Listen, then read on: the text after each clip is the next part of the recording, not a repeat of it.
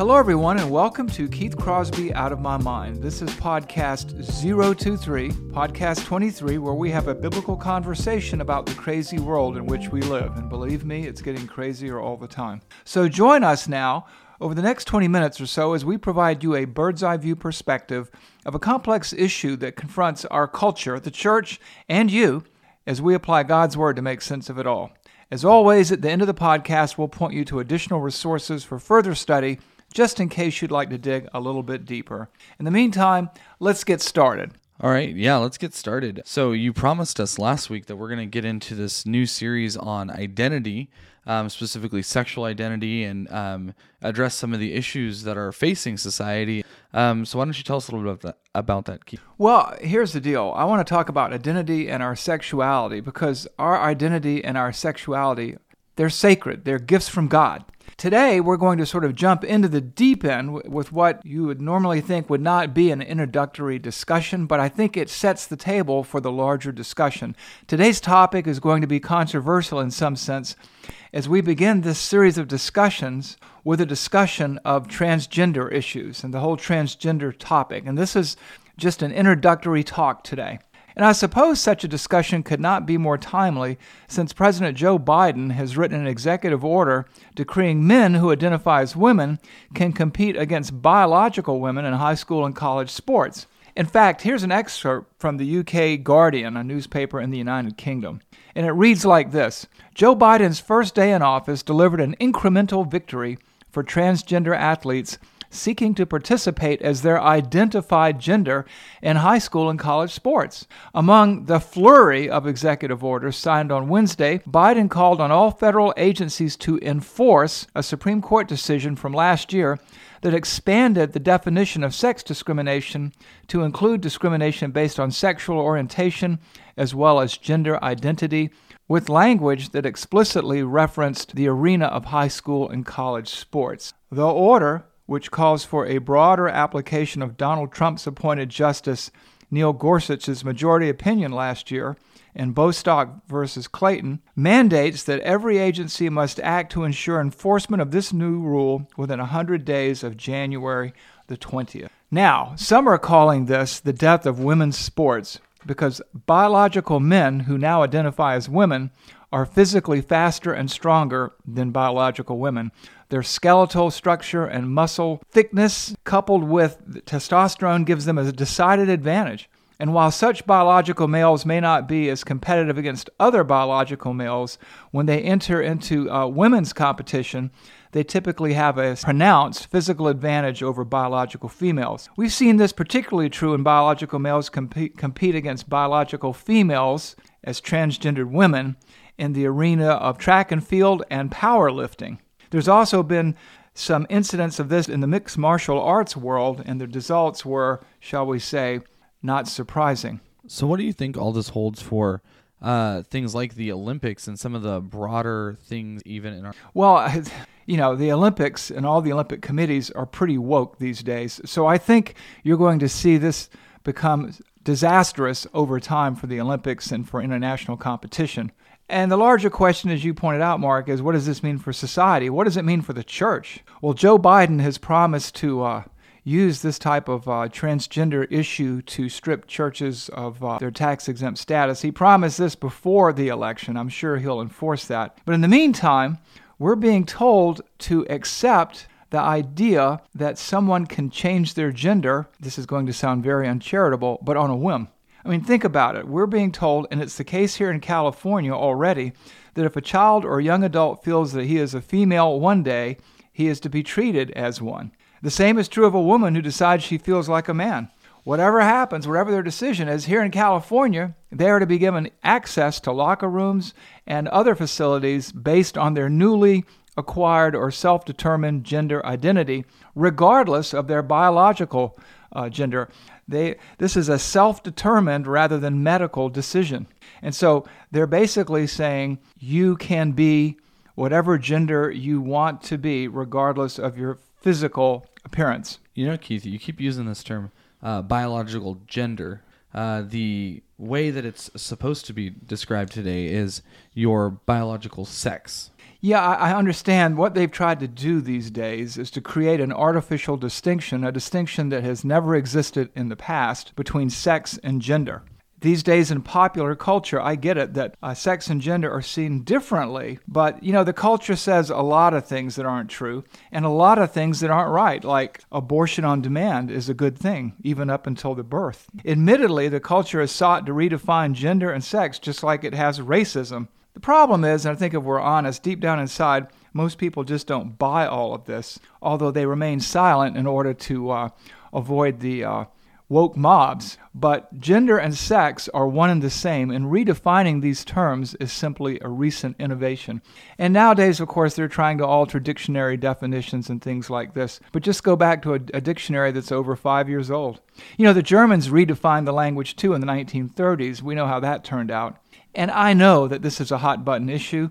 So let's take a moment and just kind of catch our breath and back away and look at it from a different perspective. Let's step out of the gender side of the equation for a moment and just talk about identity for a moment. Does the name Rachel Dolezal sound familiar to you, Mark? Yeah, I think so. Didn't she get in trouble for having identifying her race differently or something? Well, many know Rachel Dolezal as a black civil rights activist. She was a college professor, and she was president of the NAACP in Spokane, Washington. She was also on the oversight board for the police department. She was an instructor in Africana Studies at Eastern Washington University, but then there was a problem. Here's what Wikipedia says about her. Rachel Dolezal was president of the NAACP chapter in Spokane, Washington from 2014 until 2015, when she resigned in the midst of a controversy over her racial identity. She received public scrutiny when her white parents publicly stated that she was passing as black. In the aftermath of the controversy, Dolezal was dismissed from her position as an instructor in Africana Studies and was removed from her post as chair of the police department's Ombudsman Commission. In 2015, Dolezal acknowledged that she was born white to white parents, but maintained that she self-identified as black. Dolezal and her defenders asserted that her self-identification is genuine. So, just so I know I'm getting it right, she was born white to the white race, Caucasian, white parents, all of those things, but she identifies as black. That's it. It's like she's saying that her race assigned at birth was white. Many people do that today with their gender. They act as if that the gender they were assigned was arbitrary, and she, in the same way, said that her race assigned at birth was white, but as she grew older, she was uncomfortable with this, feeling more and more at home with blackness. So given today's climate, and given today's redefinition of things, who is to say that she isn't black according to current standards? She would say, and has said in interviews, that she identifies as a person of color, trapped in a white woman's body. Well, yeah, I mean, in the Wikipedia article, it reads that the Dolezal controversy fueled a national debate in the United States about racial identity. Dolezal's critics stated that she committed cultural appropriation fraud. Yeah, that's exactly what it says, Mark. So let me ask you the question. How is that different from claiming a different gender?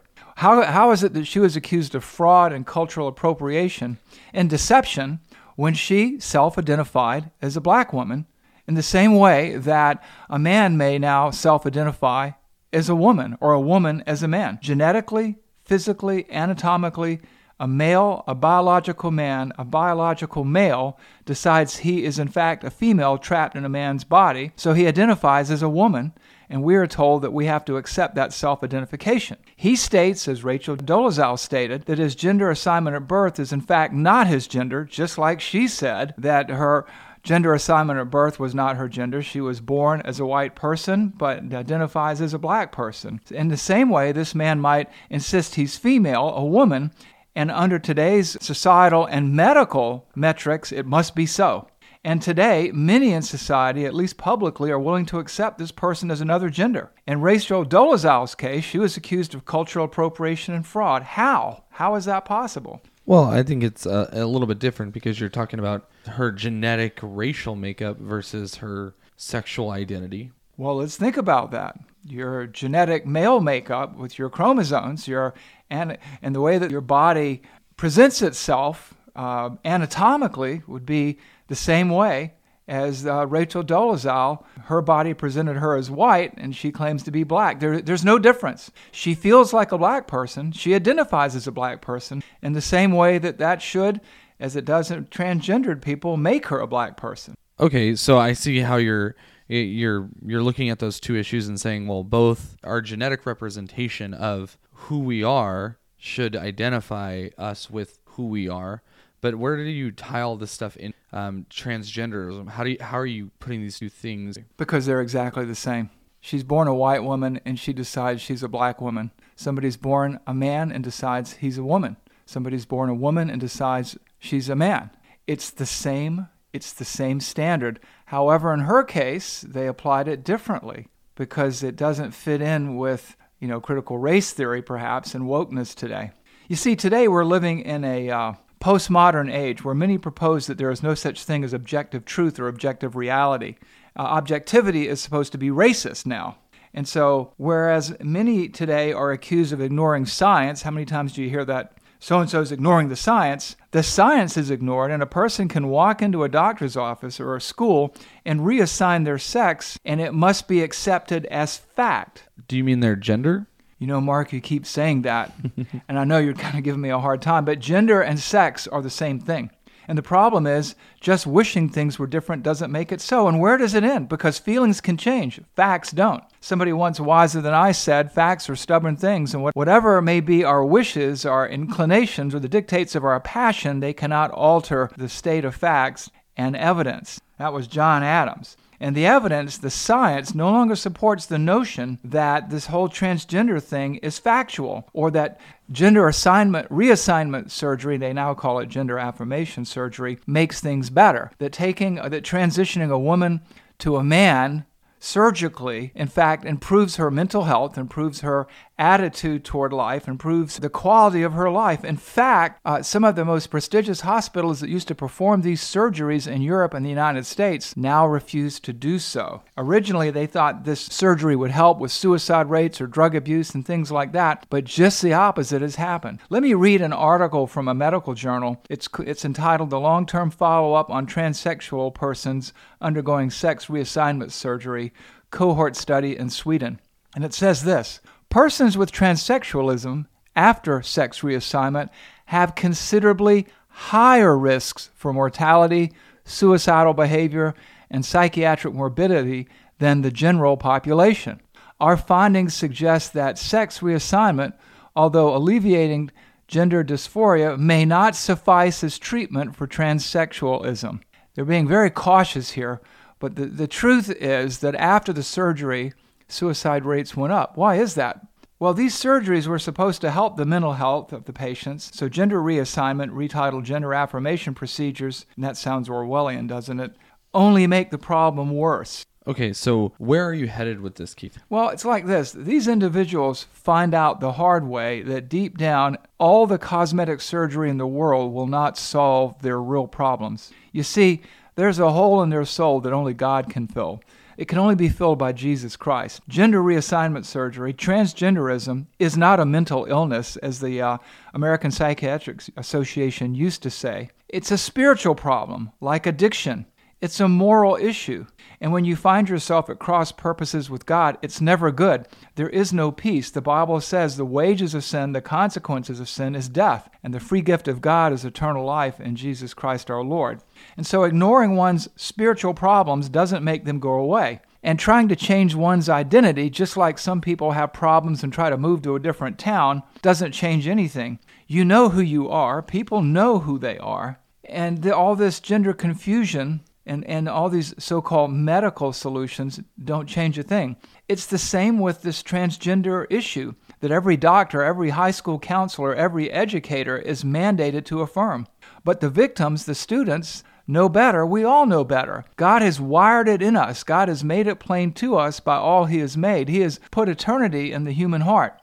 What does it say in Romans? For His invisible attributes, namely His eternal power and divine nature, have been clearly perceived ever since the creation of the world and the things that have been made, and that includes human beings, so that they, people, are without excuse. For although they knew God, they did not honor Him as God or give thanks to Him, but they became futile in their thinking, and their foolish hearts were darkened. Changing your gender doesn't solve your problems. Pretending to be someone else, whether you're a white person pretending to be a black person or a man pretending to be a woman, doesn't make things better. Our sexuality, our identity, are sacred gifts from God given to us. They're not some random thing that happens, pretending God made some kind of cosmic mistake and that you know better than God who or what you are and why you are here is a colossal mistake, and you're playing games with gender assignment surgery or gender assignment procedures only compounds your problems.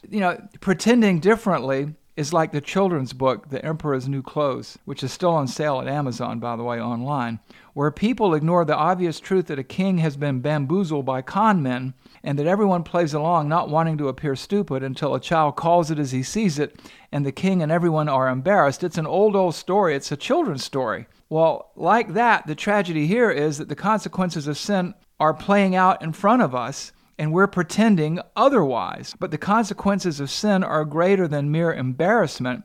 Young women and young men are being mutilated in the name of a lie, and their suicide rates are increasing as a result, as are their proclivity towards drug abuse and addiction. These morbidities are discussed in the Swedish study. I'll put a link to that on the resource page. What does the Bible tell us? We're made in God's image and likeness. We're not here randomly. God has raised us up for such a time as this. God has made us male and female, not the 58 genders like we see on Facebook. We read this in the Old Testament, we read this in the teachings of Jesus, and we read this in the writings of Paul. Christians know this. And yet today, a child can walk into a counselor's office in the LA Unified School District, claim to be trans, and under the right circumstances gain access to male hormones and begin transition through nothing short of self-diagnosis. This ought not to be. And they can do this sometimes without parental involvement. I cannot overemphasize this enough. Your sexuality, your identity, is a sacred gift from God. And so as we begin this new season of episodes, we're going to be digging down deeper into this topic. Sexuality and identity. These things are sacred. It seems like you're already jumping in there. Well, I know it seems that way, but I wanted to introduce this series by touching on this topic, which is a hot topic today. It's in the news. And so I wanted to employ this discussion to set the table for future discussions. And so if you're listening to us for the first time, bear with us. We do not take this lightly, and we're going to work our way through this because things are not often as you feel they are. Feelings change, facts don't.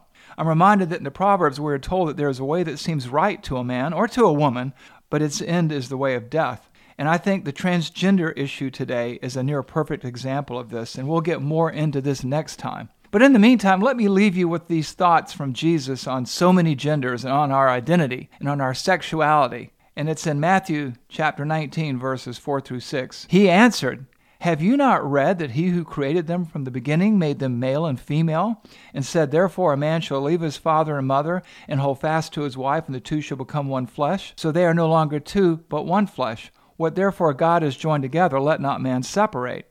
What we see here is from the beginning there are two genders, two sexes, male and female, man and woman. God's original design for human sexuality, for marriage, is perfect. And what he has joined together, what he has formed, what he has made, let us not tamper with it, because it's outside of the will of God, and ignoring God's will is always harmful. You know, Mark, I think we've done enough today to kind of set the table a little bit, and I think we're at a stopping point. And my hope is, if you're listening and you're offended, that you'll give us the benefit of the doubt and hear us out. But as it is, that's it for today. Stay with us for our next episode. And if you'd like further resources, visit us online at www.gracetoliveradio.org and click the podcast resource button. There'll be links to articles and additional information. If you'd like to ask me a question, I'd love to hear from you. I try to answer emails within 24 hours. You can email me at Keith, Keith, @hillside.org. You can learn more about Hillside Church at www.hillside.org/services if you'd like to watch our worship services online, or you can join us in person. And before we go, if you're listening to Spotify or Amazon Music or Google Podcast or Apple Podcast, give us a 5-star rating and share us with your friends. We would like to reach other people, and we'd like to expand our audience in the cause of Christ. Now, we release this podcast on Wednesday, so we hope you'll join us next time. This is Keith Crosby with Mark Stickler, Out of My Mind. God bless you and keep you.